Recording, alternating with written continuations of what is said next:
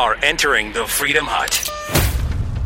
Some fireworks on Capitol Hill. Corey Lewandowski wasn't going to take it lying down today when Democrats tried a little show trial action against him. We'll talk about that. And also, that's right, the New York Times is doubling down on the bombshell story that blew up in their face. We'll get into that. And Iran versus Saudi Arabia is a war on the horizon. We've got so much more coming up on the Buck Sexton Show.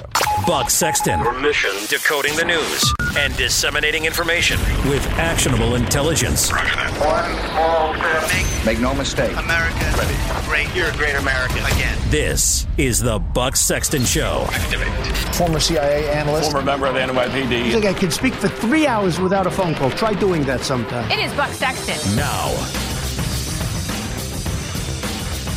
He called the Attorney General to ask him to unrecuse himself from the special counsel's investigation. Sessions said no. His White House counsel said there should be no contact with Sessions because of his recusal. So what does the president do? He calls you in to do what everyone else wouldn't do. He called you in to do his dirty work in secret because he knew it was wrong. Well, we will expose the truth. The president can hide behind you any longer. And you should be here to be telling the truth, because the truth will set you free and the American people. I yield back. The time of the gentlelady has expired. The witness may answer the question. I don't believe there was a question, Congressman. Very well. Yes, there was. Could you repeat the question? I didn't hear it. I'd be happy to repeat the question. Just a rant. Just a rant. Welcome to the Buck Sexton Show, everybody. Tombstone's one of my favorite movies. Top 20, I'd say. I wouldn't put it in the top 10, but I think it probably makes in the top 20. I've seen it 100 times. There's a bunch of very, very good lines in it, right? And one of my favorites is when Kurt Russell tells the kind of weaselly sheriff guy, "I don't think I'll let you arrest us today, Behan." Remember that? Well, Corey Lewandowski, when the Democrats decided to go after him today and try to make a scene and he basically stood up there in Capitol Hill and said to all the assembled Democrats going after him with everything he had, "I don't think I'll let you arrest me today." You could try to do the whole, holding him in contempt, but I don't think that's going to work.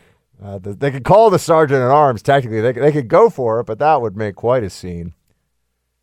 And here's the real point of all this, folks. It was a total mess today, a total mess on Capitol Hill. And I think that there's a lesson to be learned here. Jerry Nadler, for example, got very frustrated at one point by all of this. Here's what Jerry Nadler said.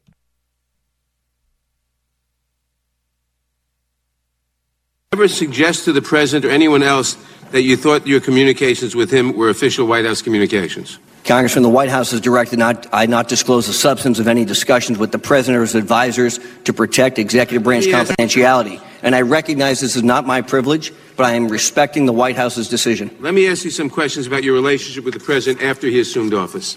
How many times has the president asked you to meet him in the White House? The White House has directed not disclose the substance of any discussions. How many times did you meet with the president alone in the White House in 2017? I don't know the answer to that. How many times did he direct you to deliver a message to a member of his cabinet? The White House has directed not disclose the substance of any discussions with the president. Did he ever discuss with you any concerns that he may have committed a criminal offense? The White House has directed not disclose the substance of any discussions with the president or his advisors to protect executive branch confidentiality. I recognize this is not my privilege. Mr. Chairman, I make a point of order. Pursuant to Clause 2J, 2A of Rule 111, okay, we get it. Enough. We get it. That's more or less what the hearing was today. That is what was going on at the House Judiciary Committee hearing with Corey Lewandowski, former advisor to Trump, campaign manager for President Trump. And I got to tell you, I think that Corey Lewandowski was taking the right approach here. The process is the punishment with Democrats. We know this. This is why they keep bringing back the same narratives. But let's have more hearings. Let's have more investigation. Oh, the FBI didn't investigate Kavanaugh enough. Now they want a new investigation. We'll get to the Kavanaugh stuff. The special counsel, Robert Mueller, he didn't investigate enough around Trump and Russia collusion and obstruction, and, let's have more investigation. There's never enough investigation because it's just harassment. It's undermining.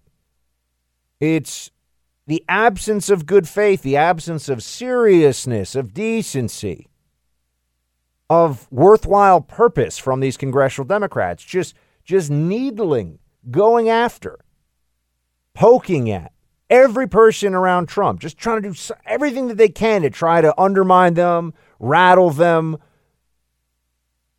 And so Corey Lewandowski was just not having it today. It's like, I've been told by the White House not to answer. You're a co-equal branch of government. Take it up with the White House.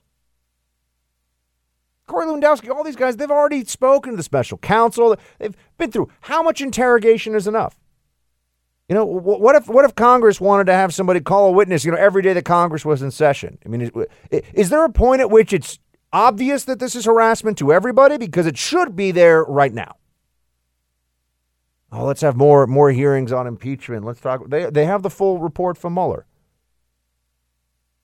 They have the report, and today there were some moments where, they were telling Corey Lewandowski, well, you need to read this. And he just said, I'm not going to read it. I'm not going to play your game. I'm not going to stand here or sit here, rather.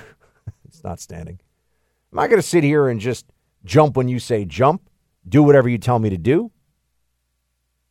He's a citizen. He has rights. He doesn't have to sign up for the humiliation session that the Democrats are insisting on. So he stood his ground. I got to tell you, I've never been impressed by Corey Lewandowski before. Now, that's not to say that I've never been impressed by the guy. I've never heard him say anything particularly insightful. I don't know. I've interviewed him a couple times. Nice enough guy, fine. But today I was like, wow, I kind of understand now why Trump feels the way he does about Corey Lewandowski. He's a fighter. This is nonsense. The Democrats in Congress don't deserve respect when doing the things that they were doing today. Oh, read this section of the Mueller report. It was all about just trying to get their cable news moment. Oh, look at that soundbite, really showing us how strong they are with the resistance. It's not about good government. It's not about fixing anything. And in fact, Corey Lewandowski made that case. In conclusion, and it's sad to say, this country has spent over 3 years and $40 million taxpayer dollars on these investigations, and it's now clear that the investigation was populated by many Trump haters who had their own agenda to take down a duly elected president of the United States. As for actual collusion or conspiracy, there was none. What there has been, however, is harassment of this president from the day he won the election. We as a nation would be better served if elected officials like yourself concentrated your efforts to combat the true crises facing our country, as opposed to going down rabbit holes like this hearing. Instead of focusing on petty and personal politics, the committee focused on solving the challenges of this generation. Imagine how many people we could help, or how many lives we could save. Nah, Democrats don't want to do any of that stuff. They don't want to try to fix problems. They want to create more problems for anybody who ever worked for Donald Trump. They want to drag them through the mud. They want to ruin them. I mean, look at how the Democrats do their version of opposition to the Republican Party at this point. Their ideas, their responses that are supposed to make things better for the American people, that's all an afterthought. What they really want to do is just destroy the other side. It's just a ferocious hatred for Trump, for anybody who's worked for Trump, and they want to humiliate people and they want to destroy them. They have no common decency whatsoever in this process. And so that's why when Corey Lewandowski decides that he's going to take the position that this is a sham, that the people that are asking these questions have no interest in getting to the truth, that this isn't about illuminating any subject for the American people, that this is just meant to humiliate someone, to make their life more difficult in order to prop up the political fortunes of a bunch of statist Democrat loons who are completely consumed with anti-Trump hatred. He's just not having it. They do this thing where they ask him a question, and I guess members of Congress, because, it's in the Congress, and, the people really have to treat it like it's this sacred place. I mean, Congress is full of clowns. Unfortunately, there are clowns on the Republican side, too, but not as many as on the Democrat side, but full of clowns. And that's really on us, I suppose. The American people, we're voting for them. So I'm sitting here in New York, and we're not exactly putting forward the best congressmen and congresswomen here. I'm coming to you from the place that gave America elected official AOC. So I'm the boss. How about that? She's the boss, apparently, at least of one congressional district. So Corey decided that he was going to punch back. He was going to fight back. And you could tell Democrats were a little flummoxed by this. They're used to just being able to talk over witnesses, the Mueller report. Let's talk about Mueller. They ask questions. They don't want answers. They ask questions merely as a form of attack so that they can then overtalk and override whatever the response was going to be. And this is, for example, the classic CNN anchor maneuver that I used to deal with.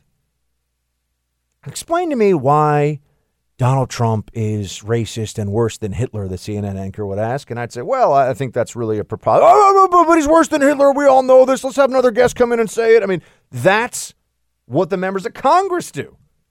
It's like these Democrats are auditioning for, a little weekend show at MSNBC or their morning show at CNN or whatever. They're not being respectful to the witness. And it's so funny, too. You see the way that the Democrats, when someone like James Comey is testifying in front of the Congress or someone like Bob Mueller, it's like, oh, my, hushed tones. Thank you so much, sir, for your service. What you've done is amazing.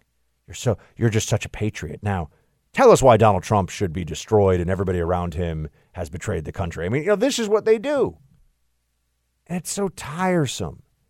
And I can imagine for people that are engaged in what's going on in the country and want to know about politics insofar as it affects them and it affects their families and their communities, they've got to look at this and just think, is this the best we can do? And if not that, at least they can look at Corey Lewandowski with the line of the day here when Eric Swalwell, who is he's just an empty suit. Guy's got nothing. When Swalwell decides to do exactly what all these Democrats were doing, just try to poke at Lewandowski, try to make him look bad. Corey, for the win. I'm happy to have you read it, Congressman. Well, why don't you want to read it, Mr. Lewandowski?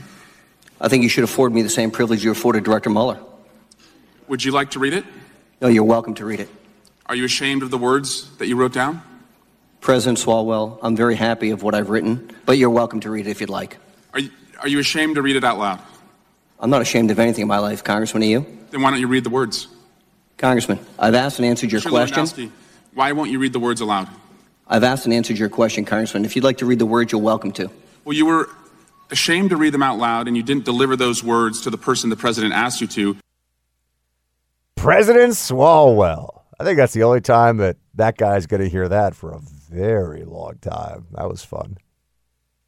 Telling him, read these words, do this, do that. What an embarrassment. The embarrassment here is all on the Democrat side. And they're acting like a bunch of total jerks today. All of them. No respect, no decency.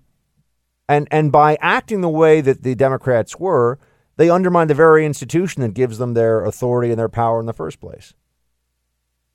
But there's another lesson here.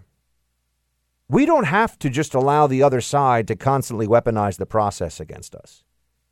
We don't have to just be the ones that say, well, these are the rules, and we always play by the rules exactly as written in the best spirit possible. So, that's what we're going to do. Look at what the Trump administration, for example, did during the Mueller probe. Gave them, no claims of executive privilege during the Mueller probe. Access to everything, whatever documents, all this stuff. Did that get them anything? Was there any good faith that resulted from the Democrats? No. You give the Democrats something out of good faith, and they just think that you're weak. They think that there's an opening now. So I like the way Lewandowski did it. Go Leonidas style. Come and take it. I mean, if they want to fight, give them a fight. And this should be the way that everybody who goes in front of Congress, they shouldn't just sit there and, yes, sir, no, sir, yes, ma'am, no, ma'am. They're going to make fun of you. They're going to talk over you. They're going to act in ways that are inappropriate. Make them call the sergeant at arms or whatever in the Congress and arrest you. Let's see how that goes. All right, we got a whole lot more show. By the way, we can take some calls because we have producer Mark and producer John here in studio. So if you want to call in, we are live. If you would like to call in today, we can screen the calls. We can throw them on air. We can chat. 844-900-2825. 844-900-BUCK. We hope that is John, is that the right number? We don't give it out that often. It's like it's a secret number. It's like the formula for Coca-Cola. We don't share it. 844-900-2825. We will be right back. Today about your favorite football team. I'm not sure. Patriots. Patriots. So you're pretty happy right now, right? Tom's a winner. Again, the problem we have here is we don't follow procedure because if it gets in the way of a good story, we don't like it around here. Tom is a winner, huh? Tom Brady gets a shout out from Corey Lewandowski today. I saw a video of Rob Gronkowski firing a minigun. I gotta tell you, it made firing a minigun look like a lot of fun. It's making the rounds on social media. So I didn't know this would. So every single line lit up right away as soon as we asked for calls. So we'll start. Apparently, people want to call in because we got calls. Every line's lit. We got like 7 lines in here. So we will take some calls now and after the break, too, and then we'll get at some other things. First up, Matt in Ohio. Hey, Buck. Good to talk to you, bud. You too, man. Thanks for calling in. Hey, I wanted to bring something up that I have not heard anybody since the election of President Trump bring up. One of the biggest victories that he's been able to accomplish, and only he could do this. 2008, I was changing jobs, and my financial advisor told me, I was telling him, it seems like we're coming down on hard times in 2008. And he said, yeah, but Matt, you have to understand that corporations right now are record levels cash rich, like never have ever been before. The problem is they're hanging on to their money. And since that year, the government and the Democrats have been trying to find ways to get the capitalists to release their money to energize the economy. And President Obama couldn't do it in 2 terms. We got 60 seconds, Matt, so we got to get to a point here. Okay, the point is President Trump was able to do it. He was able to do it by giving them a reason to invest back into the country. He made several maneuvers when he got elected to bring work back into the U.S. and keep work here in the U.S., and they had to reinvest to do it. I do remember, Matt, thanks for calling in from Ohio, my friend. I do remember people saying at the end of the last couple of years of the Obama administration, it was, get ready for GDP to not be that great, get ready for an economic future that's not going to be what it used to be. And then Trump comes in and it's like, oh, of course the economy's booming. Oh, it's the Obama economy now. I don't think so. We'll take some more calls. 844-900-2825. 844-900-BUCK. Light them up. We're live. We'll be right back. All right, team lines lit. We're taking some calls tonight because we are live here in New York City on the Buck Sexton Show. We will get to the possibility of a war between Saudi Arabia and Iran, hopefully not a war between the U.S. and Iran. We'll discuss that. Also, we got a whole lot more fallout from the Kavanaugh bombshell that blew back in the faces of those who thought it was going to take down the Supreme Court justice, or at least further hurt his reputation. We will talk about that. And then we got some other interesting things here, too. But first, Matt in Ohio. Charles in Massachusetts. You're up next, sir. What's up? Yes, well, the reason I'm calling is because of a lot of concern about the situation, as you say, in between Saudi Arabia and Iran. And the fact is that if we get involved with bombing raids in Iran, of course, we have Russia and China supporting Iran, and the result is that if we get involved, then it'll just give the Democrats and everybody a chance to oppose Trump, and it may very well jeopardize his reelection. He in other words, if we get into a war, he's out. This is what I've been hearing. It's a big risk for him. Look, it's a big risk for the American people first and foremost, right? We don't want another war. We've had enough of these wars. But beyond that, the president really broke with the GOP establishment on foreign policy, that having a muscular foreign policy where people can't mess with America isn't the same thing as, okay, this country's got problems. Let's go in, topple a dictator and try to rebuild this country largely from the ground up. That's not the same thing. And Trump had a different approach, a more non-interventionist, which is not the same as an isolationist, a non-interventionist approach to issues, particularly in the Middle East. So, yeah, if he gets drawn into a war, Charles, to your point, in Massachusetts, that would be, I'm sorry, in the Middle East, you're in Massachusetts, that would be a betrayal, in a sense, of a major campaign promise. So he can't do that. I mean, politically, it's a terrible idea. And it's a bad idea just because it's a war that we shouldn't be fighting. So I hear you, man. Charles, thank you for calling in. Tim in Ohio. Double Ohio tonight. What's going on, Tim? Hey, Brett. It's been, a couple months since I talked to you last. Well, great to have you back, my friend. Hey, listen, I got to tell you something. I got a few tips for Brad Pascal if he's listening out there, but we want to get the president elected, okay? So these are just my kind of key ideas to get it going, all right? Number one, I work for steel workers, but I work in manufacturing under medical manufacturing. But steel workers I know that actually work for steel production, it's slow. And also, I'm a hobby farmer, but I know a lot of real farmers, per se. And I'm saying, hey, what's the pulse, man? Are you guys pissed off because it's China deal? You're pissed off because of trade deals? And saying, you know what? We know Donald Trump's trying to do the right thing. We're giving him time. So here's the deal, though. He's got to go into, I think, on his next couple of trips, go into Rust Belt areas and tell them we're trying to get this MCA pushed through, that everything's going to be better for everybody once MCA's pushed through. Flip this thing on the Democrats. Start shaming the Democrats for not helping out the farmers and the steel workers and the manufacturers of this country. He's got to start flipping this thing and going into areas and focusing on them and why they're not putting it up, Nancy, putting it up for a vote. You know what I'm saying? I hear you, man. Thank you very much, Jim, for calling from Ohio. And yes, I think that there has been a how do I put this? There's certainly been a delusion on the left for a while and among the Democrats that the status quo on trade was good. That's not true. Trump is right that the status quo on trade with China specifically, but also with some other countries, was unacceptable, needed to be changed, needed to be updated, or needed to be dramatically shifted, as we see with China, where we have these ongoing now this back and forth on making a fair deal with China a necessity on their end by saying, okay, if you're going to play rough, we're going to play rough.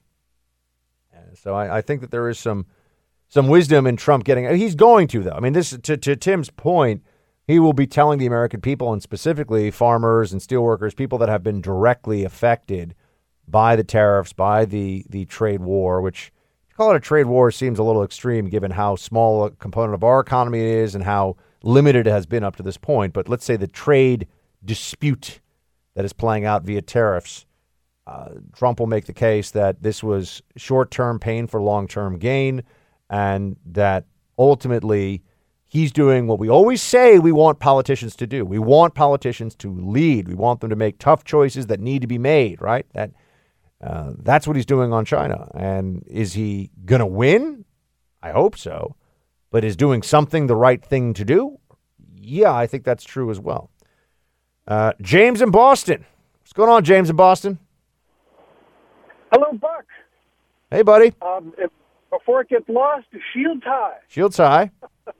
Love the show. Thank you. Listen 5 nights a week. Thank you so much. My pleasure. Thanks for taking the call. And I know that the audience is split on taking calls and not, but I appreciate you taking mine. Taxes and two more quick points, if I may. I'll be very efficient. I know you're a student of history. It's very clear. You're terrific. You're the future of talk radio. The present also, but definitely the future. The income tax is not what we think it is. It dates back to 1862. It's an excise tax. You can research it, if I may give a website, losthorizons.com. Okay. And if you'll do the research, you'll find out that it's only people exercising federal privilege who owe federal income tax. I don't want to get overly complex, but for those that are interested, I hope you do it yourself, because I know you'd love to stop paying taxes, and you can do it lawfully. I've been studying this for 3 years. I've filed. I cannot recommend anybody try this. I'll be honest with you. I'm pretty sure that I can't remember the guy's name now, but there's a finance guy that I used to do some work with back in the day at the Blaze, and his dad tried this, and they sent him to prison for a long time. So I would not recommend this. Well, Buck, what I'm saying is don't do it. Research it. Okay, if you research it fair and enough. you're comfortable, then you can do it. Two more quick points. Don't be comfortable with it, is what I'm telling you. But go ahead. I'll be real fast. I first interacted with you on Facebook, and I'm the guy that can correct your celiac. I won't go any further, but I can do that. All righty. And last point. And I've had the tools. This is my mission in life, is helping people heal. Last point is the Second Amendment. Talk to some of your friends who commanded troops in the military. If the government's coming after us, they're not going to come with M4s. They're going to come with Abrams. They're going to come with Apache helicopters, A-10s.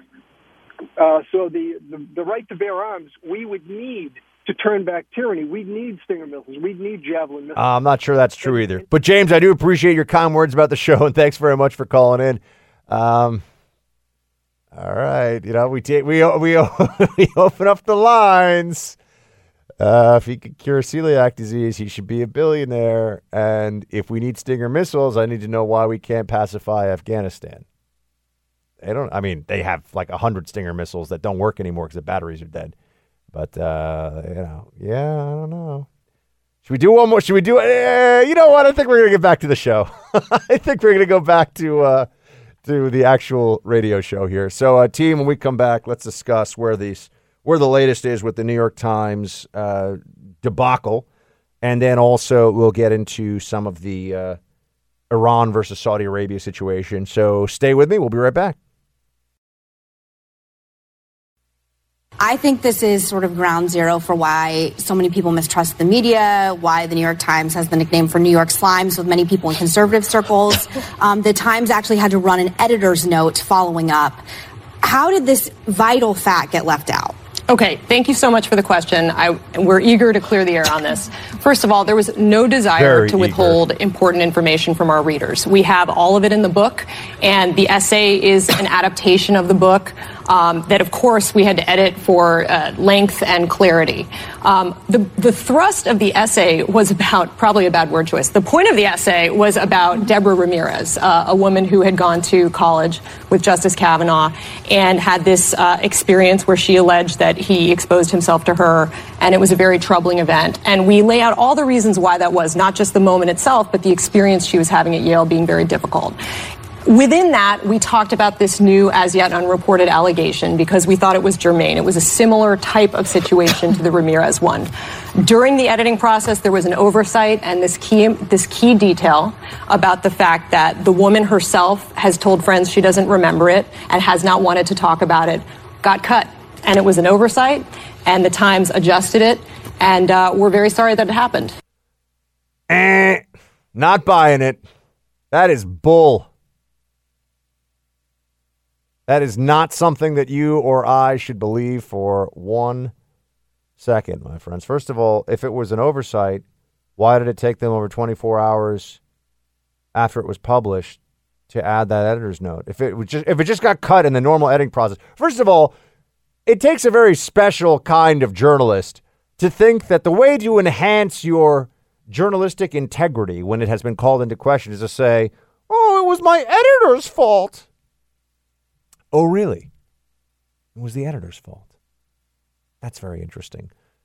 because it wasn't a little detail. This wasn't a spelling error. This wasn't a typo that was a naughty word by accident or something. You know, that can happen. That can be the editor's fault, right? But this was an absolutely critical, essential detail that undermined the entire point of the article, which was that, oh, yeah, we corroborated Deborah Ramirez's allegations against Kavanaugh. And oh, by the way, there's this other allegation that seems very similar. And this other allegation added to the Debbie Ramirez allegation, you know, that they always want multiple accusers because multiple accusers feels, at least to the public, like, well, there must be some truth to this now. Even though with Kavanaugh, there were 3 accusers and they were all wrong. They were not telling true stories. Different degrees of crazy in terms of the details, the lack of details, the lack of corroboration, and different degrees of outlandish, but none of them had credible stories, the 3 main accusers against Kavanaugh. And remember, it wasn't just 3 accusers. There was also the Kavanaugh raped a woman in a boat in Rhode Island accuser that came forward to the Senate. You didn't hear about her. You know why? Because even Senate Democrats knew that's going to be tough because he's never been to Rhode Island at that point in his life. So if we can't put him in the state, if he can say definitively, I've never been in the state of Rhode Island up to the point when this allegedly happened, I have never been to Montana. So it's pretty easy for me to prove that, like, I've never killed anybody in Montana. But there were other people. Did she have a right to be believed? The woman who claimed that she was raped in a boat in Rhode Island? Did she have a right to be believed? No, she did not. She had a right to be told you're lying. Go away. And that's what happened. So remember that there is such a thing as entirely not credible and malicious. And oh, by the way, there can be legal penalties for that if you swear under oath, if you swear out a statement against somebody to the police. And those legal penalties should be enforced. Perhaps that's a little further down the line here in the conversation. Let's get back into the New York Times debacle. So they today tried to double down. They were not backing. Look, I guess they feel like they have no choice. I mean, the New York Times, if you are paying attention and you're not a leftist who believes that anything that advances the cause of the left is inherently justified, then you find yourself saying the New York Times cannot be trusted on politically sensitive issues. I mean, I trust the New York Times to tell me, where I can get the best Reuben sandwich in New York City. I mean, the food stuff that they do is good. And I think they probably don't cheat on the weather, although heaven forbid we start talking about climate change. There's some utility to the New York Times. Some of you are saying, yes, for the bottom of my bird or rabbit cage. I mean, there are some things you can do with the New York Times where the politics don't really matter. But anything that is even remotely politically sensitive, and that includes the arts, book review, you name it. It is a left-wing propaganda machine, full stop. And that was what you saw yesterday with this claim of an oversight. Oh, in the editing process, we just happened to miss this absolutely essential detail. You know what else they seem to leave out of that essay? Which comes up in the book. And by the way, we'll be joined by Tiana Lowe, who's really an up-and-coming star reporter writer over at the Washington Examiner. You know what? She's done research on this and she read through the whole book, so she'll join us to tell us what we need to know about the education of Brett Kavanaugh. Leland Kaiser was the best friend of Christine Blasey Ford. And Leland Kaiser, according to this book that just came out, and they didn't want to focus on this part of the story, but this is information. I believe this was already out there a bit. And thank heavens, Molly Hemingway, who wrote her book, and Carrie Severino, who wrote their book before this one came out, they've already done all the research, and they're the ones who are pointing this out. They're the ones who are pointing out when these unbelievable lapses in the liberal anti-Kavanaugh narrative, these unbelievable lapses and omissions of essential fact or fabrications even occur, at least Kerry and Molly are out there saying, nope, that's not what happened. Nope, that's not true. And that's why they had to append that editor's note. But Leland Kaiser had there's some very interesting things about her situation. One is that she has more recently come forward and said that she just does not believe that this happened. This is Christine Blasey Ford's best friend who was supposed to be at the party. Doesn't believe that it happened. And beyond that, and this maybe tells us even more, said that she was subject to the worst kinds of threats, intimidation, abuse in order to lie and back up Christine Blasey Ford. That's what the left was reduced to here, my friends. Finding innocent people beyond Kavanaugh and saying, you better back up this woman who's either crazy or lying or else. Radicals have a habit of finding a way to justify anything that they want. You will probably be familiar, I'm sure, with the Castro quote, within the revolution, everything; against the revolution, nothing. Anytime in the Soviet Union, somebody was to become a target of the state, an enemy of the state, they would say that the person was a counter-revolutionary.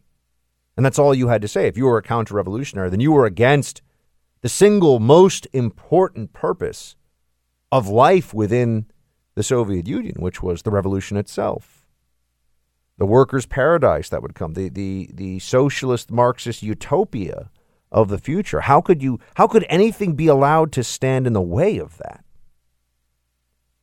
When radicals decide something is important enough, then they can justify absolutely anything. I bring this up just because I do not think it is a stretch at all when you think about how devoted to the cause of abortion and Roe v. Wade many, particularly many women of a certain age, roughly, the boomers and the Gen X and Gen Y, when you see how devoted to abortion they are, they believe it is sacred. They believe that they would enter a period of virtual enslavement as women if they did not have the right to terminate a pregnancy at any point during the 9 months of a pregnancy, up to and including the day of birth. So when you understand the radicalism behind the mentality, then of course someone could justify in their own head ruining a man's reputation, lying about someone, ridiculing him, destroying him in front of the entire country, in front of his own family. Sure, you may find that that's unsavory. It might make you uncomfortable. But if you're a true revolutionary, if you really believe that a fundamental woman's right is on the line, as an abortion radical, what would you not be willing to do? What would you not be willing to say? We know it came out recently that Christine Blasey Ford's own lawyer said that one of the reasons, now they would say, oh, it's just one of them, but one of the motivations was to protect Roe v. Wade. That's why she felt the need to step forward. So there's no question that there was a political motivation. The only outstanding issue was that political motivation so powerful that it was used to wipe away any concern, any compunction, any hesitation at the most horrific and despicable character assassination of a good man that I think any of us can think of. It was truly heinous what they tried to do and are still trying to do to Kavanaugh. And the members of the Democrat Congress who are saying that they want to impeach Kavanaugh, that they want to have a new investigation even, they should be utterly ashamed of themselves. Unfortunately, they are, I'm sure, not in the least ashamed of themselves because, why? The most important thing to them is that there is a symbolism here that, if nothing else, if you are in the Kavanaugh seat, if you're the person that the left decides is a threat to the agenda, you will go through hell. And even if you survive, you will be scarred for life by it. That's the message that has been sent here. Even though Kavanaugh sits on the Supreme Court, it's a message that I think Justice Roberts, for example, who also sits on the Supreme Court, pays very close attention to. He is a waffler. He is an institutionalist. He's somebody who does not want mean things to be said about him in the press and on law campuses all across the country. Don't think that the left gets nothing out of all of this. Sure, there's a kind of psychotic catharsis for them of just trying to destroy somebody they disagree with, but it's more than that. They have sent a message, and the message will resonate. And as people consider the possibility of Ruth Bader Ginsburg's seat at some point, undetermined in the future, opening up, what has happened here with Kavanaugh, they will be willing to replay this, I think. They'll be willing to go at this again. But to the point about hardliners and revolutionaries being willing to do whatever it takes because nothing can be more important than the revolution, I just bring you some of the additional information that has come to light now about these two writers who put out this book at the New York Times writers that now are authors of this book. And the formidable and wonderful Molly Hemingway is on the case once again. And she writes the following. Robin Pograbin and Kate Kelly wrote the much-discussed and later corrected essay in the New York Times. A New Atlantic published adapted excerpt of the book attempts to resurrect Pograbin and Kelly's anti-Kavanaugh smears, but once again has a major error. In a section explaining why they believe the accusers, despite the lack of evidence, they write that their emotional reaction to the claims was that the claims rang true, but they get major facts wrong. This is from the book. Remember the book that the essay adaptation left out, that that the woman has no memory of it according to her friends and has not gone on the record to say that this thing ever occurred. Not Ramirez, the other woman. Quote, using Martha's common sense test, the claims of Deborah Ramirez, while not proven by witnesses, also ring true to us.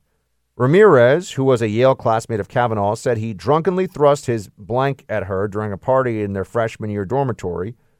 The people who allegedly witnessed the event, Kavanaugh's friends, Kevin Genda, David Todd, and David White, have kept mum about it. Kavanaugh has denied it. That's interesting. It's interesting because it's not true. It's pretty important, isn't it? The implication here is that, well, Kavanaugh's friends who were there, they haven't said anything about it. The problem is there was the New Yorker article. That was the first attempt, the first character assassination shot taken in Kavanaugh's direction on the Ramirez case, not the Blasey Ford smear. But in that original New Yorker piece, remember by Ronan Farrow and Jane Mayer, this is what they wrote. So this is already out there and the record has been for a long time. Quote, one of the male classmates who Ramirez said egged on Kavanaugh denied any memory of the party. I quote, I don't think Brett would flash himself to Debbie or anyone else for that matter. Asked why he thought Ramirez was making the allegation up, he responded, I have no idea. The other male classmate who Ramirez said was involved in the incident commented, I have zero recollection. In a statement, two of those male classmates who Ramirez alleged were involved in the incident, the wife of a third male student, she said was involved, and one other classmate, Dan Murphy, disputed Ramirez's account of events. Quote, we were the people closest to Brett Kavanaugh during his first year at Yale. He was a roommate to some of us, and we spent a great deal of time with him, including in the dorm where this incident allegedly took place. Some of us were also friends with Debbie Ramirez during and after her time at Yale.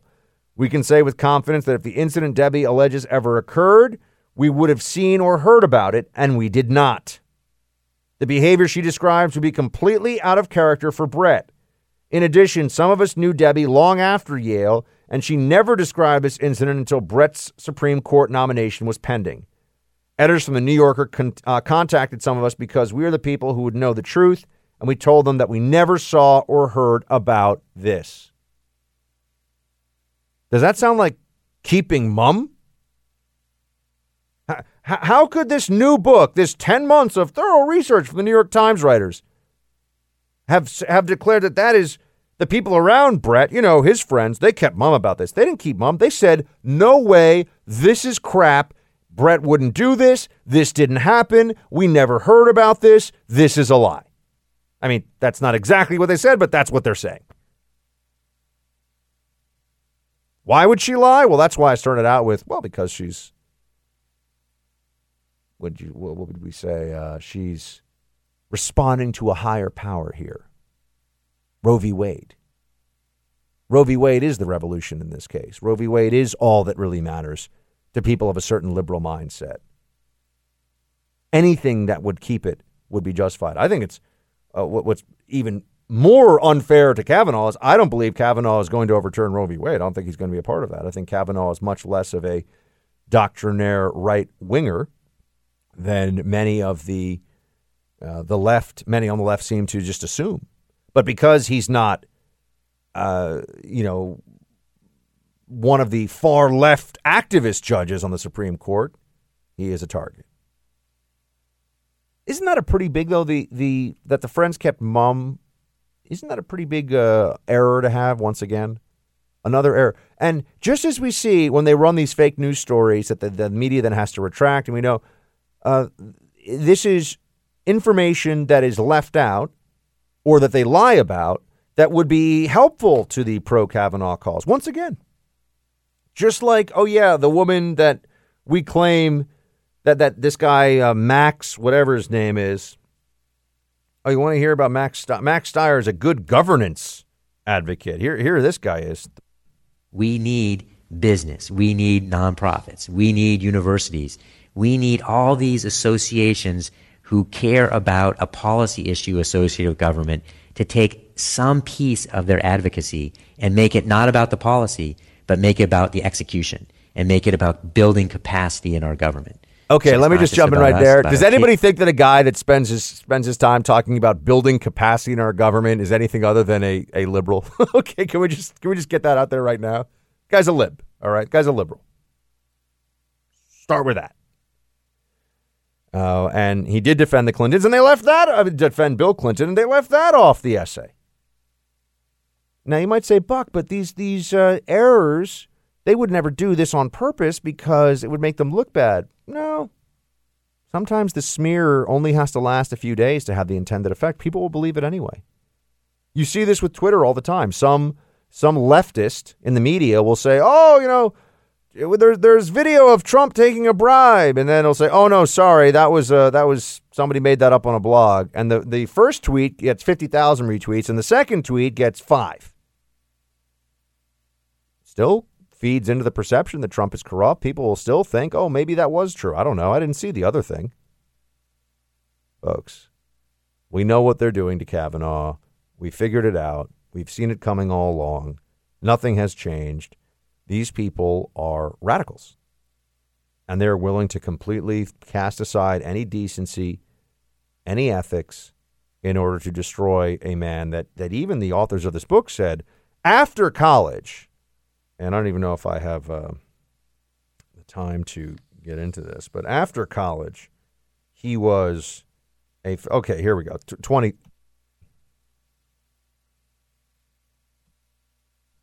We have found that we corroborate these stories of Deborah Ramirez and Christine Blasey Ford, but in the 36 years since, Brett Kavanaugh has been a better man. Whether he realized the error of his ways, and he consciously reformed himself, or he grew up and simply matured, he has been an exemplary judge. Everyone we talked to couldn't speak more highly of him on both sides of the aisle. And he actually has a much more nuanced view, kind of position on the court. He's not a right-wing ideologue either. He's actually an establishment conservative who has promoted women on the court. So that's something else we wanted to get across. So what's more likely? That psychotic leftists in the media, which the media is full of psychotic leftists, have created this whole series of lies and propped up these lies about Kavanaugh, who then, without ever getting in trouble, without ever having anybody say, hey, you can't do that, when he was a man in high school and college, becomes an absolute exemplar of good behavior, becomes the guy that you want coaching your daughter's basketball team, living next door to you, teaching Sunday school, and is brilliant and is wildly successful. What's more likely, that he just randomly became that guy after being the crazy, grabby, wannabe rapist flasher man through high school and college, or that these leftists are lying? Don't let the whole, we're being fair to them. Libs do this in the media all the time. They throw out a little, this is the Jake Tapper maneuver. One real question and then 90 questions of propaganda. But I asked a real question. Oh, yeah, sure. As an adult, he's been like the most amazing human being ever. But, must have been that he turned it all around after what he did in high school and college. Oh, wait, no, I have a different idea, Libs. You're lying about this man. Corroborated Ramirez, They didn't corroborate crap. People are out of their minds. But they cannot admit that they were wrong about him all along because they were willing to be bad people because they were so devoted to his destruction. And to admit that they're wrong now would be, you are bad people without any justification really whatsoever. As you can tell, the Kavanaugh thing pushes some buttons. It gets me upset because it's terrible. And the people in the media that were involved in this process, and the Democrats involved in this process, are disgusting. I don't disagree with them. They are disgusting. We'll get a slightly less buck point of view on this later on in the show. But I want to move on to Iran and Saudi Arabia. And, there's a whole bunch of other topics I want to talk about, too. I got a little fired up today. We will be right back. See, this is what happens when I take calls. I lose my sense of time, and we lose. Yeah, no more calls for a while. We'll be right back. Mr. President, as you know, I have never engaged in hateful rhetoric against you or your family, and I never will. But you're offering our military assets to the dictator of Saudi Arabia to use as he sees fit is a betrayal of my brothers and sisters in uniform who are ready to give our lives for our country, not for the Islamist dictator of Saudi Arabia. And for you to think that you can pimp out our proud servicemen and women to the Prince of Saudi Arabia is disgraceful. And it once again shows that you are unfit to serve as our commander-in-chief. Sometimes I think Tulsi Gabbard is substantially less awful than the other Democrat candidates. This is not one of those times. When did the president ever say that we were going to hand over troops to the dictator of Saudi Arabia to do with as he sees fit? This is hyperbolic garbage. This isn't reality. Here's what should happen. Here's a bit of a backstory. We'll spend more time on this, but because I know we got to run to a break here in a second. What's happening in the Middle East right now is a war between Sunni and Shia Islam. It's playing out in many different Middle Eastern Muslim-majority countries. It's playing out in Syria, in Iraq, between Iran and Saudi Arabia, and it's playing out in Yemen. It's playing out in, name a major player in the region. There are issues between Sunni and Shia. And this goes back for, to say centuries doesn't even cover it, goes back for, going on 1,500 years now, since the original Sunni-Shia split. We, and the Trump administration, I hope, is going to take this approach. We care about this insofar as we do not want this to be our problem. This is not our fight. We do not want to get involved. But we also don't want the Iranians to be able to bring the global economy to not a screeching halt, but to really put a dent in it by attacking oil supplies. And that's a concern. What should we do about that then? How do we balance this out? I will get into some of those specifics and some thoughts on the way forward and the strategy here between Iran and Saudi Arabia in just a moment. We need to have a conversation as a country and as a Congress about whether or not this is an attack so directly relevant to America's interest as to justify military action. Diplomatic action is what's called for first, and our president should come to Congress and make that case if he is determined that this is what calls for military action.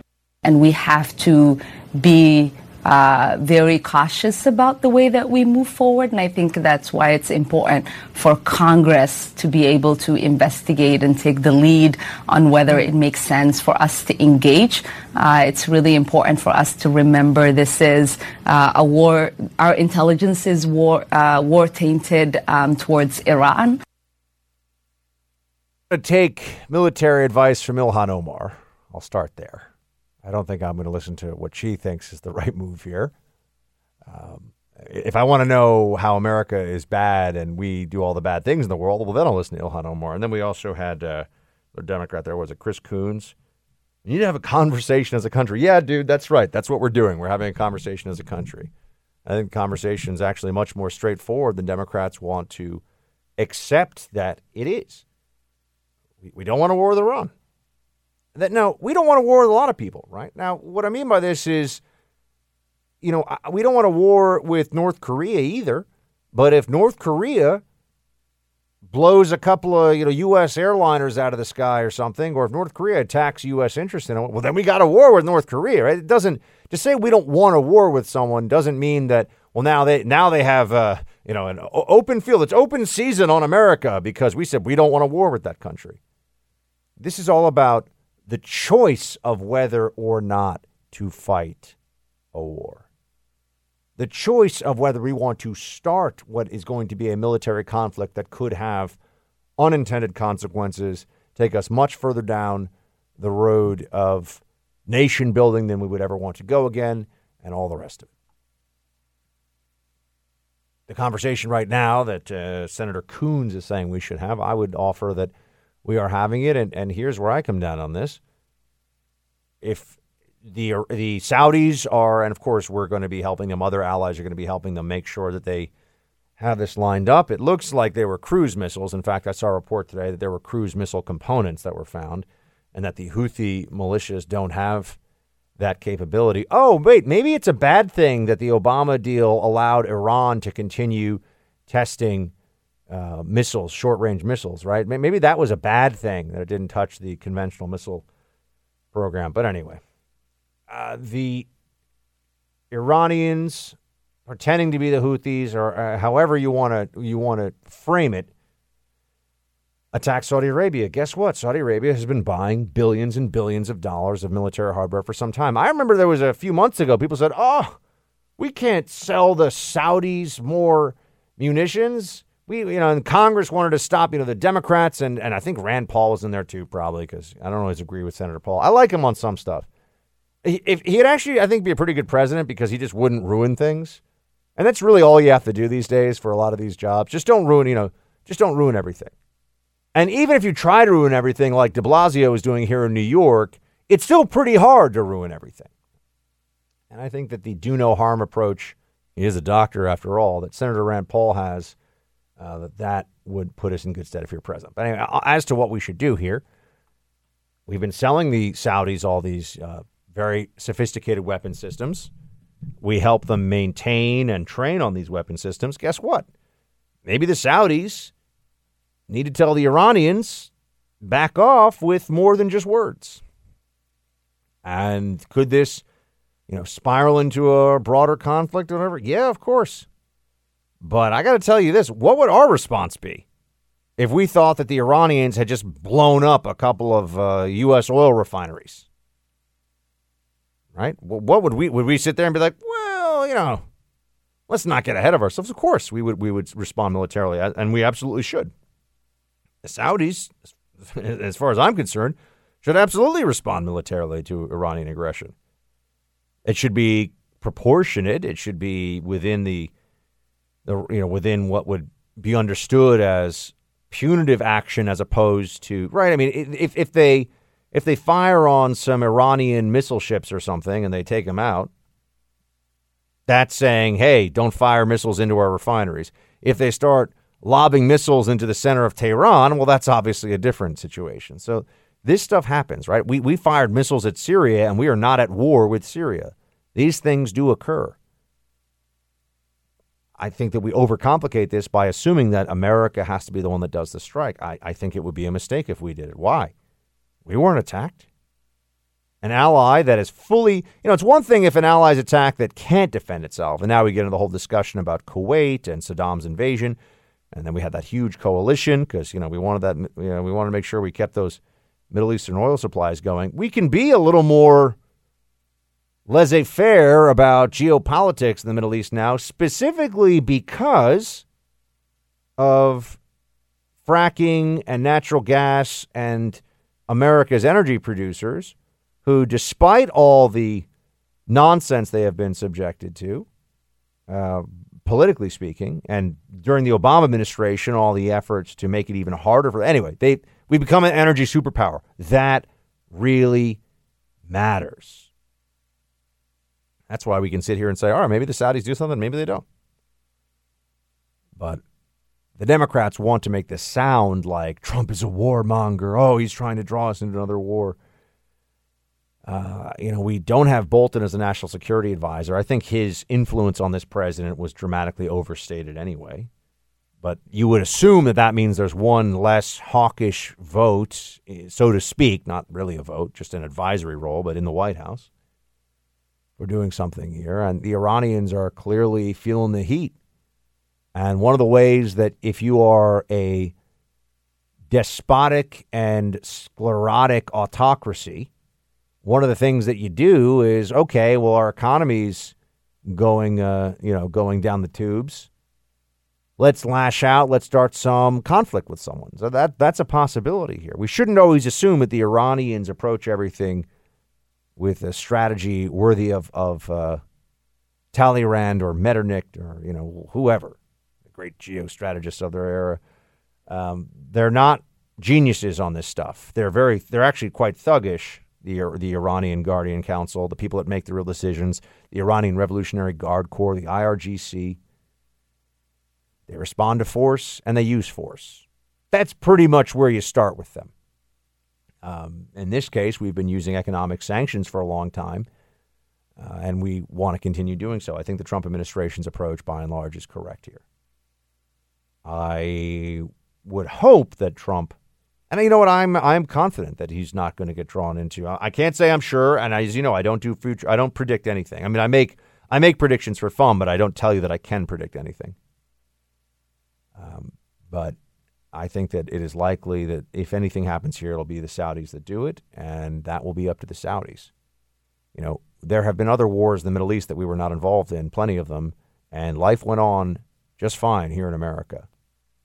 The Saudis and the Iranians want to duke it out a little bit. We've already sold the Saudis very advanced systems. The Saudis are a very wealthy country. They want to fight it out with the Iranians, mano a mano. That's not our fight. And I think that we have clarity on that. I think that Trump has clarity on that as well. So we'll see if there's any further escalation here. Could come any day. We'll keep watching the story. We'll be right back.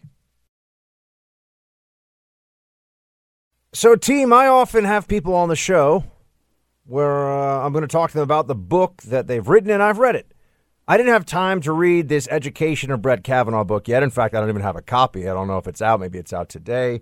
But I want to bring on somebody who, one, has been following the Kavanaugh story all along from D.C. and also has, in fact, read this latest Kavanaugh screed. We're joined now by Tiana Lowe. She is a commentary writer at the Washington Examiner.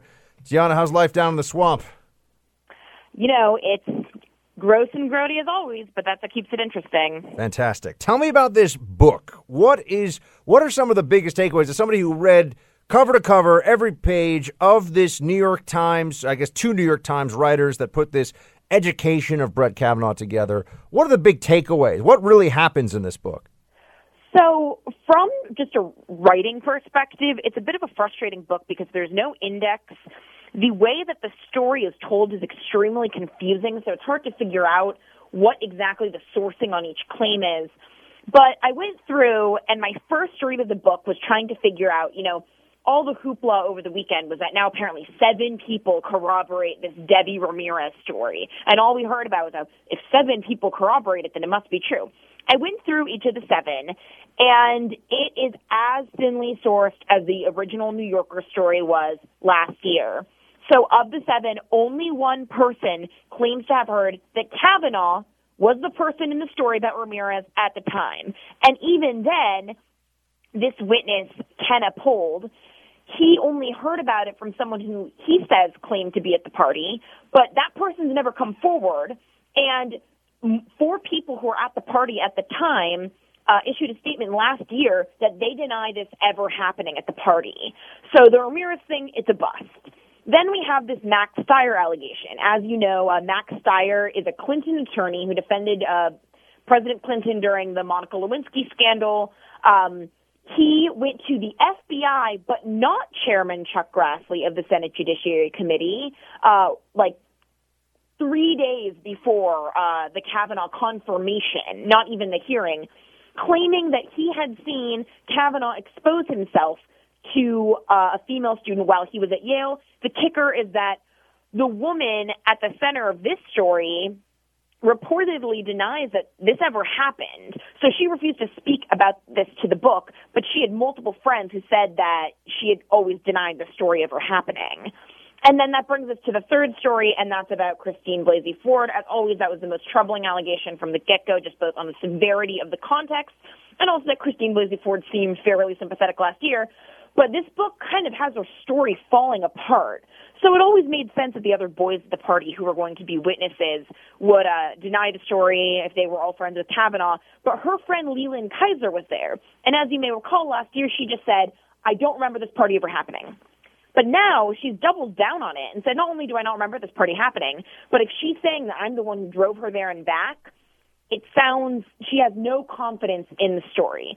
So basically, all 3 of these allegations have kind of fallen apart. And that doesn't mean that I'm not accusing any of these 3 women of lying, but the evidence is non-existent and in some cases exculpatory. What do you think these New York Times writers then were, what do they think they're adding to our knowledge of this case, which was already very, very publicly and thoroughly adjudicated with these Senate hearings, and the entire country was fixated on this for weeks. What, as somebody who's read through the whole thing, what do they think they're adding to this discussion with this new book? So for them personally, I'm not going to try and impugn their motives because they do make note that Kavanaugh in his professional career has had unimpeachable character. They go through great lengths, I think, in their minds, to be fair. I think they thought that they could contextualize the story, which is only strange because that's how we wound up with that really weird New York Times piece where it was about how Debbie Ramirez was so underprivileged because all she had was an above-ground swimming pool in southern Connecticut. I'm not really sure if the New York Times writers have ever actually met an underprivileged person, but they usually don't have access to above-ground swimming pools only. But on a meta sense, I think the people who have clung to this story, I mean, think about it. Since Clarence Thomas, I don't think that the left recognizes a single Republican appointee to the Supreme Court as legitimate except for Justice Alito. Think about it. Clarence Thomas, abuser. John Roberts, appointed by a president who stole his election with Bush v. Gore. Neil Gorsuch stole Merrick Garland's seat, and now Brett Kavanaugh, obviously serial sexual assaulter. Right, which is more likely with Occam's razor, that every single Republican Supreme Court appointee, as you said, but one, is illegitimate or the Democrats are crazy. I mean, you don't have to answer that, but I'm asking the question. Exactly. Well, yeah, I mean, that's the thing. I think that, and again, I'm not... You know, the funny thing about the Kavanaugh story in particular, you know, Buck, I'm from L.A. Most of my friends were Hillary voters, and I have very civil discussions with them. They're perfectly fine for the most part with our political differences. This was the first issue where I heard from friends who I had never talked to about politics, where they said, well, is this the new normal? Will my brother get accused 20 years down the line of some chick that, you know, he raped her because he makes it into the public eye somehow? And again, if you look at the statistics, only 2 to 10% of all rape allegations are false. So this is not a widespread problem on average. Well, 10%, though, for example, would be higher than any other felony crime. So yeah, but the left is making it a problem. The left is making it a problem by trying to publicly ruin and destroy a man with zero evidence. And what do you think about the credibly, I mean, this is something that we talked a bit about yesterday on the show, but this phrase has seeped into the conversation, credibly accused. If credibly accused merely means that a woman sounds believable in her tone and demeanor when making an allegation, which I suppose is the case with Blasey Ford, I can't even say it's the case with the other two because we didn't see their testimony. That seems to completely upend evidentiary standards and corroboration for every other allegation of criminal or even just illicit conduct. I think that's exactly true. I mean, I think that it's fair to say her allegation was compelling, but it's not credible. I mean, I think that most people, when the politics are pushed aside, can kind of agree that for someone like a Harvey Weinstein, where it is more likely than he is more likely than not guilty of what he is accused of, he deserves to suffer social and professional consequences. I think we saw this with Al Franken. I think we saw this with Roy Moore. With Kavanaugh, the thing is the evidence didn't even come close to reaching that preponderance standard. And I think that if he were a completely apolitical figure, everyone would understand that the West was not based on the principle of believe all women. It was based on the principle of you have the right to voice your accusation, and we will evaluate it based on the evidence that we can find. And again, this does not mean that Christine Blasey Ford deserves to be harassed, be sent death threats. She deserves to be able to go back to her old life. She voiced her piece. It wasn't proven. Let's move on. But it's the left that wants to relitigate this, and that's why we're back in this circus.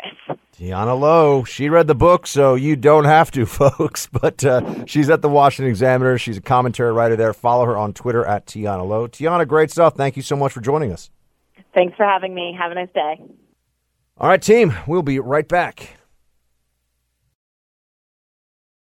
Team, I want to tell you about a back and forth that I have with the city government here in New York. And this is a tale of bureaucracy, of sloth, of ridiculousness. This is, for me now, turning into an education in and of itself. I thought maybe I would be having this kind of conversation with you about me getting a handgun permit in New York City, which I have not yet started that process, but I am very much planning on starting that process. So I haven't yet gotten any word about that. Because I haven't started it.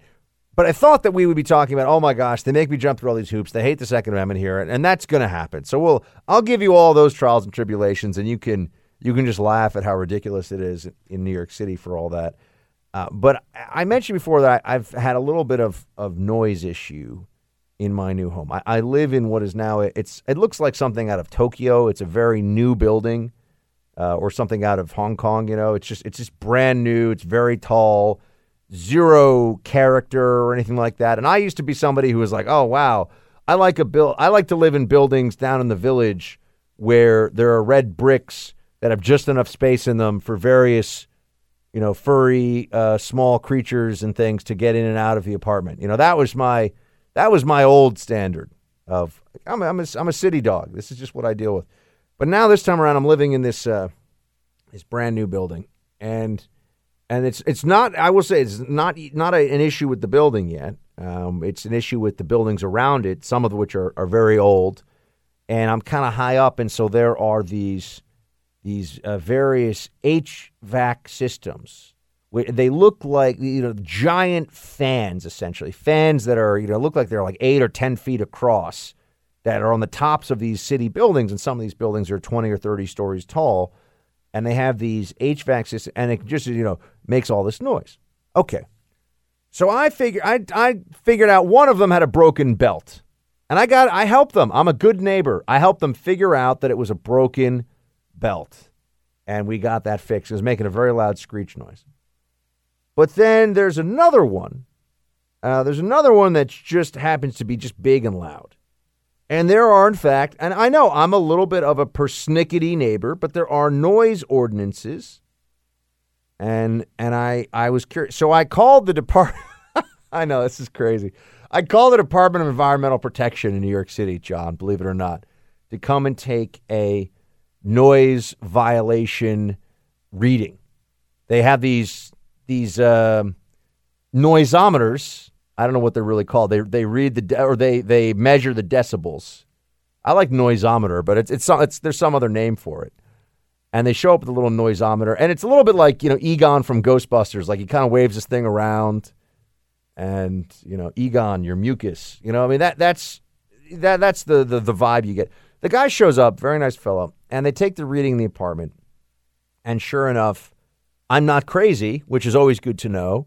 The ambient noise created by this fan system is so loud that inside my apartment currently, it is a noise violation under city code.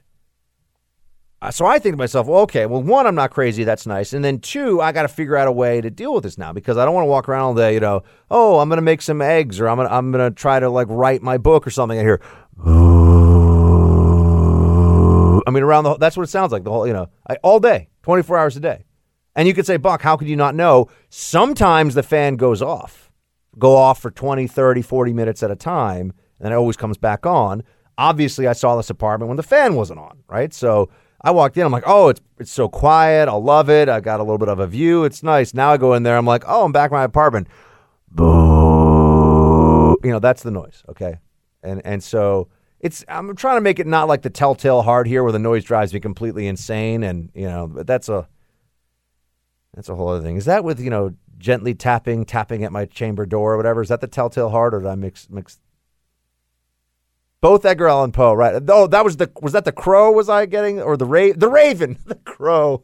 Oh my gosh, Buck, go back and read your literature. So I was close though.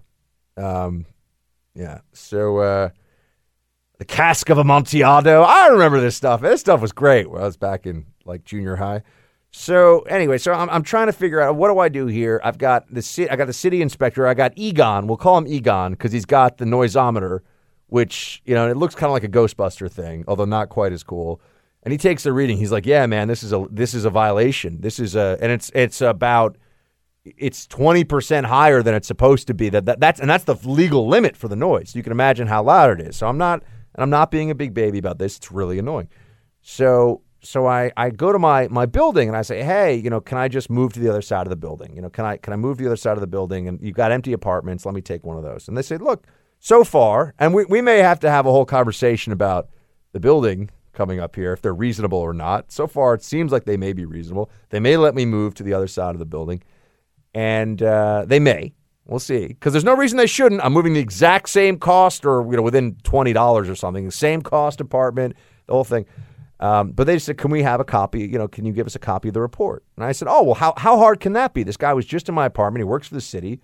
The report's probably about, 8 lines long. Sure. You know what I found out today, John, about the report? I need to file a FOIA request, a Freedom of Information Act request to get this thing. I'm talking to the city government on the phone. I was like, you guys are kidding, right? That's a joke. You're sitting in front of a computer that has information on it that is public information, but that is information about my home that I need, but you will not give it to me absent a FOIA request. What sense does that? It is absolutely public, but it's essentially, I think they call it there's some term for it, but it's a city FOIA request. It's an official records request. And you might say, well, Buck, okay, maybe it's not that bad. No, it is that bad. It takes 14 days for them to even respond whether or not I can get the records. And then there's a review period. I'm going to get this stupid record in 3 to 6 months. And I'm asking them, how is this possible? How does anyone who has ever written, city statutes or the laws and bylaws and all that stuff for the city of New York, how can anyone think this is a good idea? But then I realized, I know what this is. They just make it as difficult as possible so that people go away. They just make it as hard. And then there's another little wrinkle here. They're not even sure what will be contained in the report because we could not tell necessarily what the source of the noise was on the first visit by Egon. So I'm supposed to have Egon or someone who is like Egon come back for a second visit to ensure that we know where the noise is coming from, which might mean that then there has to be a second FOIA request, which might take another 2 weeks of review and then 3 months of processing. I'm losing my mind over here. How is this possible? What's the point of having a noise ordinance when they're in violation, there's a problem, and my recourse is to sit around and wait for lazy city employees to click on a few things and send me. It's going to take months. I know city employees. They are overwhelmingly I worked for the city. They're a lazy bunch. Not all of them, but most of them. And here we go. We have all these people, their job. The Department of Environmental Protection is a whole unit just to this, because people completely, they have to vacate their homes because noise in the city is a constant problem, which is the cost of living here and the noise are the two things that I wish I could change. Other than that, I actually kind of like it here. But the cost of living is out of control and the noise is out of control. But you know what this was? And I'm sharing this with you. One, just so you can laugh at me, because this is what you get for living in New York City. But two, it's also just a reminder of this is why you don't want the government in charge of things. Every person I spoke to today who worked for the city of New York was like, yeah, I agree. This is stupid. This is a dumb system. I should be able to just print this off and send it to you, or I should be able to just email this to you. Why not? You're definitely entitled to it. Oh, no, but let's delay it by weeks, maybe months, and see then how we feel about this. It's just madness. It's just madness. But this is why you don't want the government in charge of your life. This is why a government of enumerated powers, a government that has to respect certain basic rights and is not able to infringe on them. And there's a reason why we have the system we do. It's because government is sloth and inefficiency and stupidity, and nobody cares. Nobody cares that Papa Buck can't get any sleep. Nobody cares. This saga will continue, my friends. So there is a squeaker of an election right now. It's going on in Israel. It is for the big job. Is Benjamin Netanyahu, Bibi, going to come out the victor, or what are the possibilities here? What could happen? We got my main man, David Efun, on the line now. He is the editor-in-chief of the Allgemeiner, and he's going to tell us what's happening. David, great to have you back.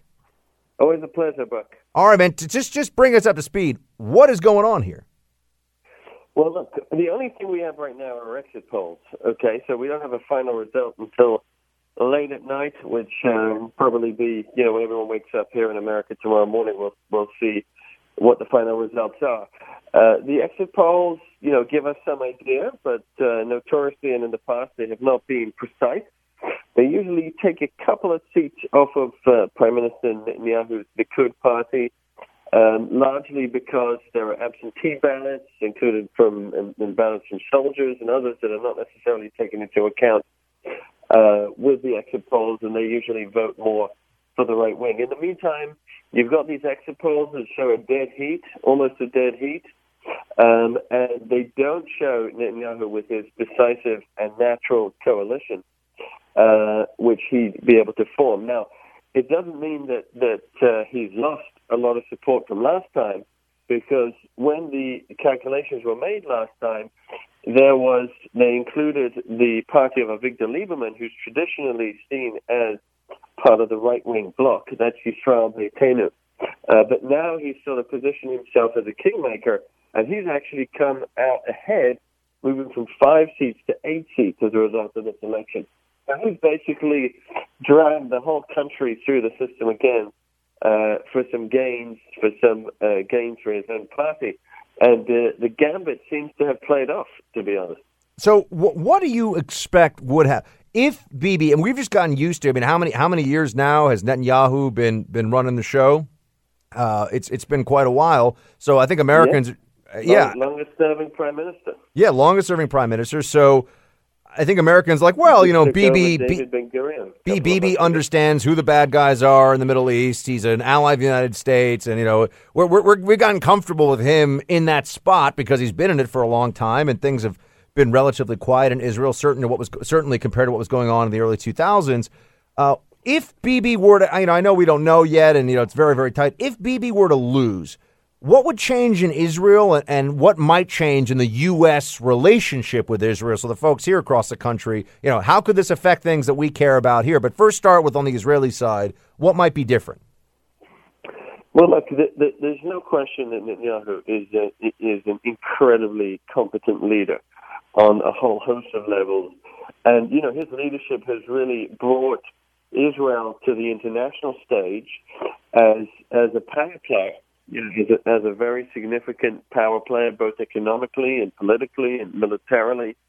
And, that's something that whatever happens, he's going to be remembered for by the Israelis. And it's why, despite all the shenanigans and the critique and the corruption investigations and everything else that's going on there, the Israelis still like him because he's good at the job. He's really, really, really good at the job. Now, his main competitors are the Blue and White Party. Even if they are neck and neck, they have an even more unlikely pathway to forming a coalition. Even though it's not clear what Netanyahu's pathway will be, their pathway will be even harder. So, even if it's a tie, it doesn't necessarily mean that Bibi is out by any means. But in terms of the substance, there isn't actually a great deal that divides them. It probably has a lot more to do with style. Certainly, one thing is for sure, the left in the United States, for example, the Democratic Party or even the Obama administration, their views on the conflict in the Middle East are not shared at all by very many Israelis. I mean, their constituency, that sort of perspective and worldview is held by, maybe, 5 seats or 5% of the electorate, maybe even less.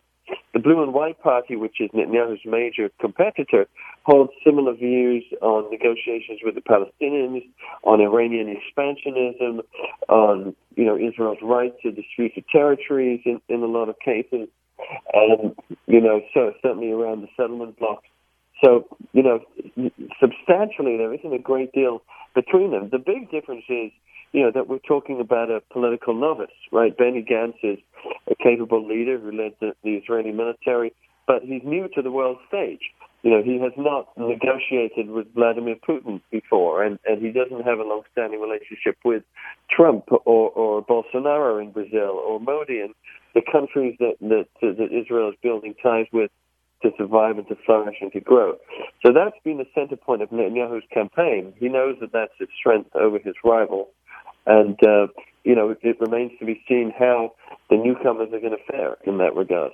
How do you think the Israelis right now are seeing the situation with Iran and Saudi Arabia? Are the Israelis behind the scenes very supportive of Saudi, or are they? What do you think the Netanyahu? Obviously, who knows how long the Netanyahu government's going to be what it is right now, but let's assume it continues as is. What is the position of the Israeli government in response to something like this? I mean, what would they like to see done? Look, there's no question now that really historically, it's historical in terms of how it's unfolded that the Israelis and the Saudis, and not just the Saudis, but the sort of more moderate Sunni axis, have been creeping closer and closer together over the last number of years, and that's sort of been precipitated by the threat from Iran, which is a shared threat. Now, the Israelis are under no illusions. They recognize that this is an alliance of convenience, and they're certainly skeptical about the long-term prospects. Having said that, they do view it as an opportunity to open up dialogue, to work together, and to soften the harsh nature of the historical harsh nature of that relationship. So, I think, they'll be working together in terms of, behind the scenes. Whatever we're seeing in front of the scenes, there's a lot more going on behind the scenes. And the Israelis will be, working with intelligence in the Saudi community and across the Middle East. The mutual and shared threat enemy that looms large over the entire region is Iran. And whatever they can do together to stem that threat, they're going to be doing, both covert and overt. And, they'll be looking for opportunities to push the Iranians back wherever they can. The Allgemeiner, folks, the fastest growing Jewish newspaper in America. Go to allgemeiner.com for all things going on in the realm of Israel and all things related to the Jewish people. And our friend David Efunzi, the editor-in-chief. David, always appreciate your expertise, my friend. Great to talk to you. Always a pleasure, Buck. Team, we'll be right back. You know, I found out today, actually, I'm going to get to go to Nashville for the first time. Ooh, get a little Nashville time in for the Buckster. I've wanted to go for a long time. I feel like maybe I have a burgeoning country music career. I just don't know it yet. I'd have to learn to sing and play the guitar. Or maybe I would learn, I was going to say steel drum. That's Caribbean. It's steel guitar. Not steel drum. That's a different music genre, Buck. Maybe I need to spend more time in Nashville so I know these things. But yes, indeed, I will be at Politicon in Nashville, the 25th, the 26th, and then 27th in Nashville, Tennessee in October. So I found that out today, so that's exciting. So Nashville's getting crossed off the list, which is great. Austin is next. I really just need some excuse. So somebody at KLBJ Austin needs to, in the audience down there, needs to help me think of an excuse to get the powers that be to send me down to Austin. Nashville made it happen. Fort Wayne, Indiana's made it happen. Los Angeles and Orange County, and, they've made it happen. Team Buck Los Angeles, Team Buck Orange County, Team Buck Springfield, Illinois has made it happen. So I need an excuse to go down to Austin. That's what I've decided. I got to figure out what it is. We got roll call in a moment. Like soft butter on warm toast. Time to spread some freedom coast to coast.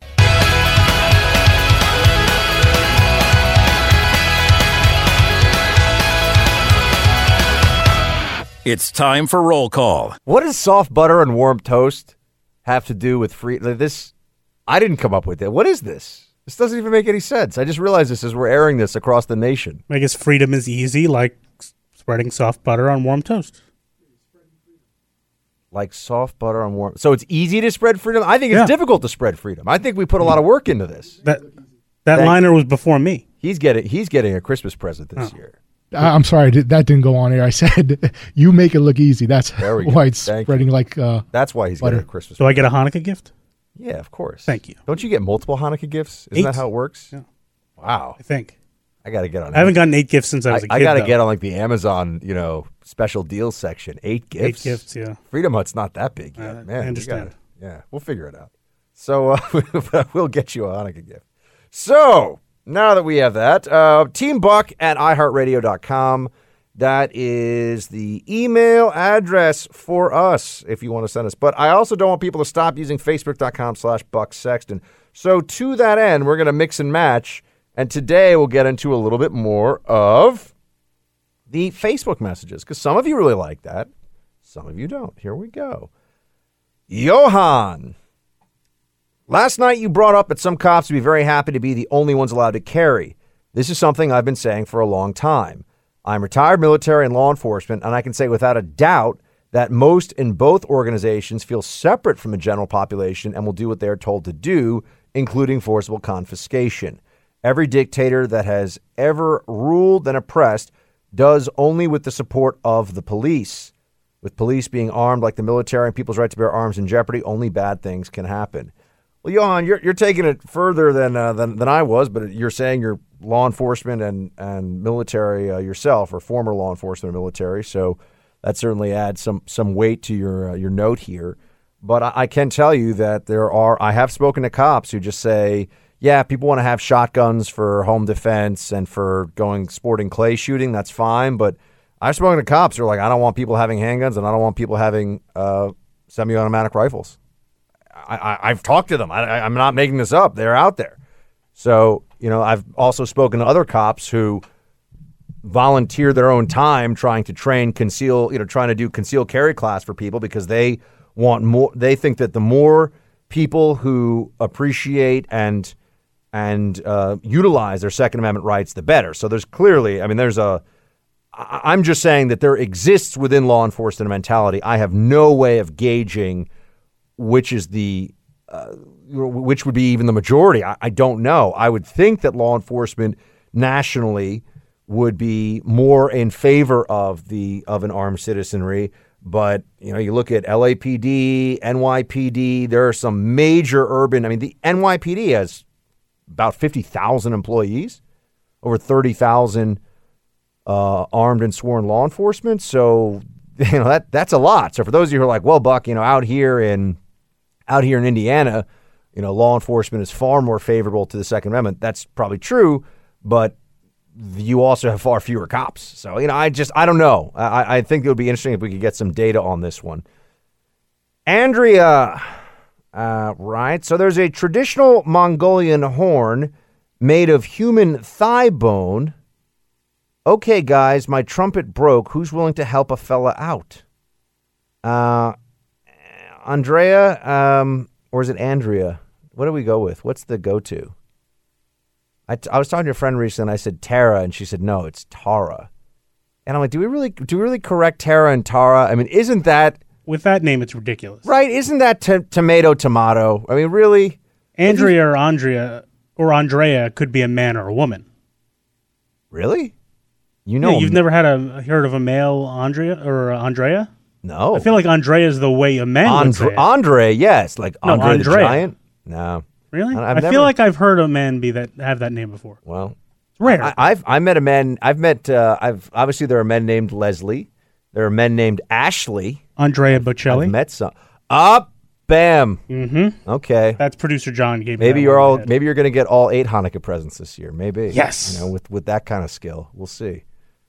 All right, back into the mix here. Richard writes, the Democrats started the last Civil War. In your opinion, how long will it take this time? Well, Richard, I don't, look, I certainly, I can't predict. I always tell you, I can't predict the future. No one can predict the future, but I don't think we're heading for that. I certainly would never, I would hope that we would never head for that again.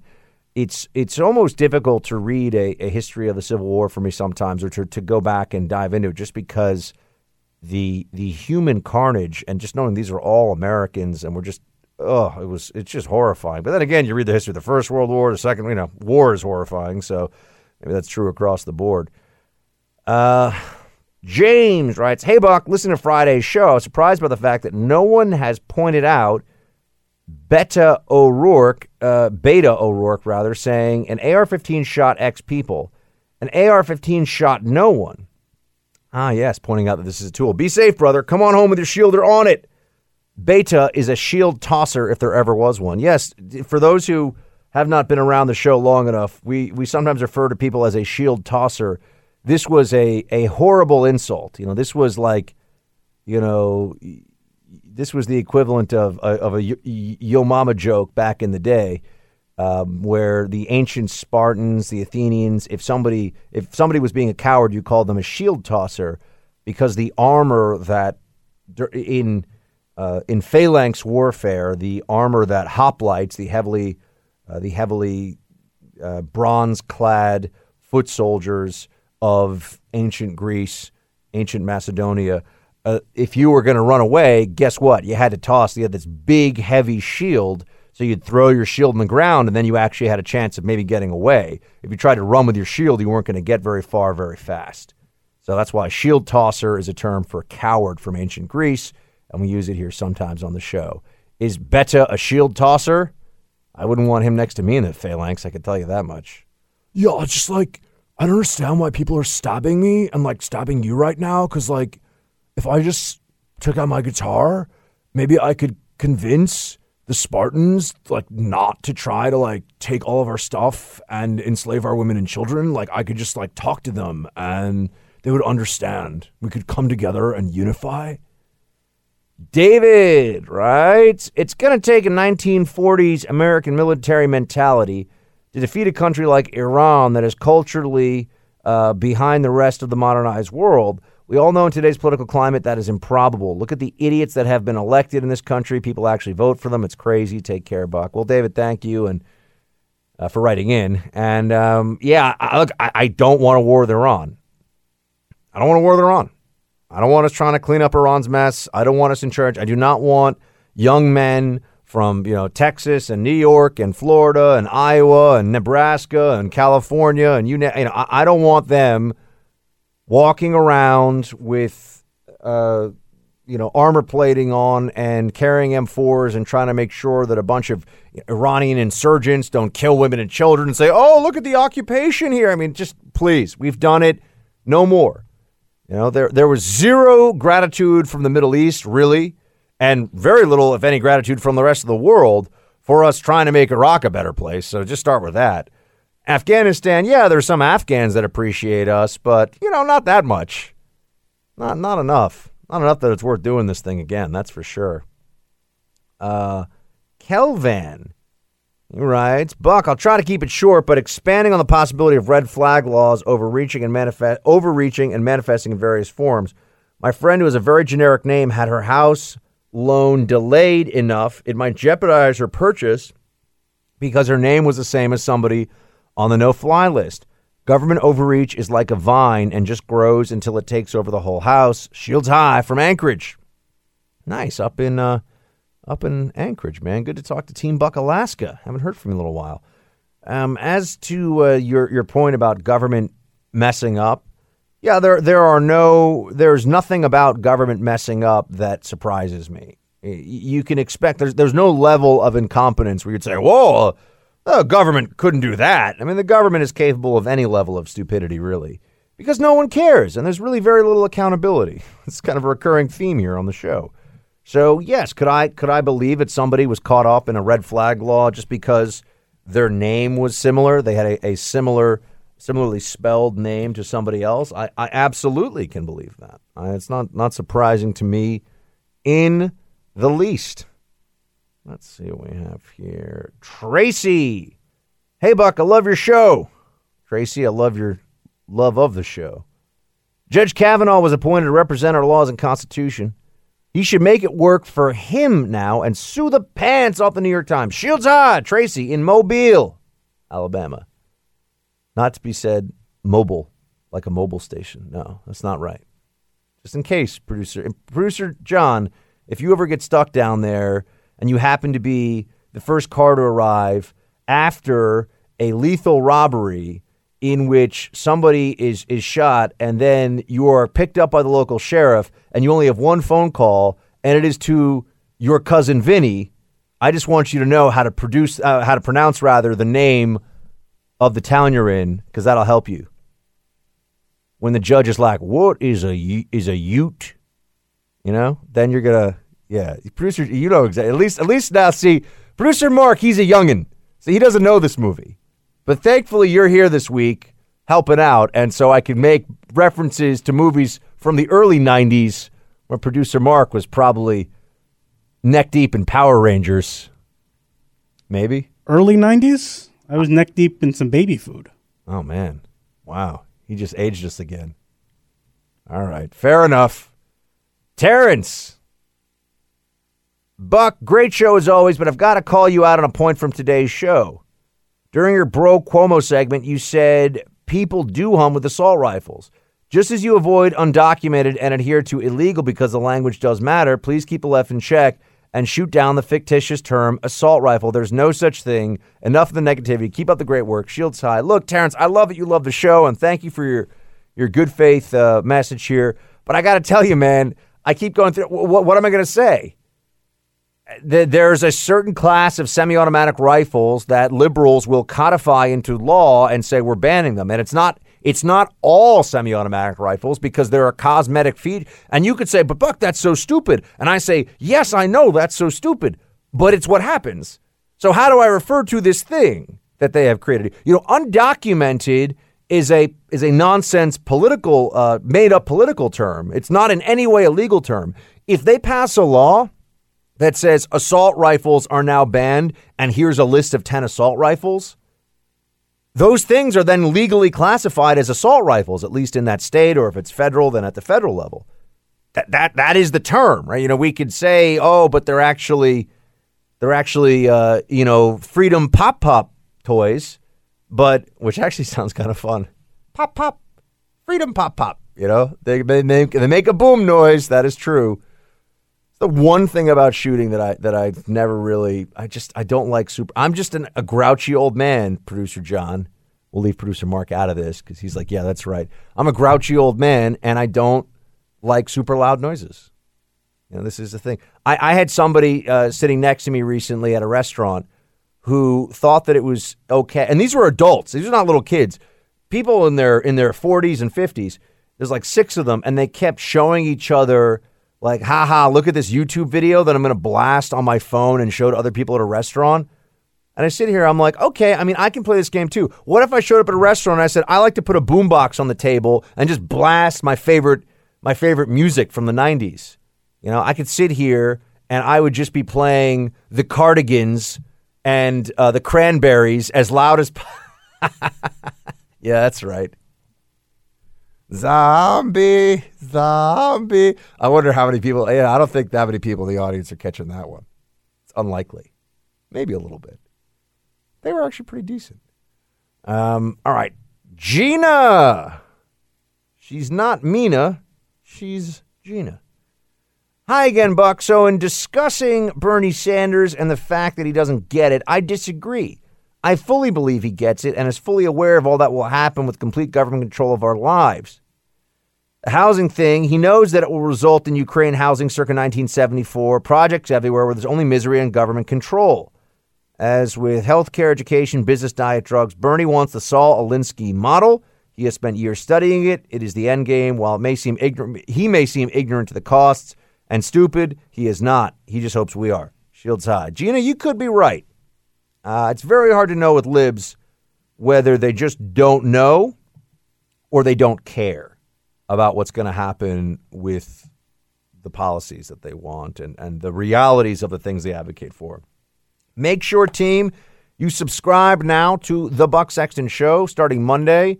Unless we have some technical difficulties, it might be delayed a couple days. But starting Monday, we should have the show up every day at 3 Eastern. You can listen as a podcast as much as you want, whenever you want. 3 Eastern, Monday through Friday. Download the show, iTunes, the iHeartRadio app. And if you like listening, on your local station, we'll still be on your local station. Nothing changes there at all. But if you like to get an early listen in, or if you want to be able to listen on demand, then you can do it via podcast. So subscribe on iTunes, The Buck Sexton Show, or on Spotify or on the iHeart app or however you listen. Until tomorrow, shields high.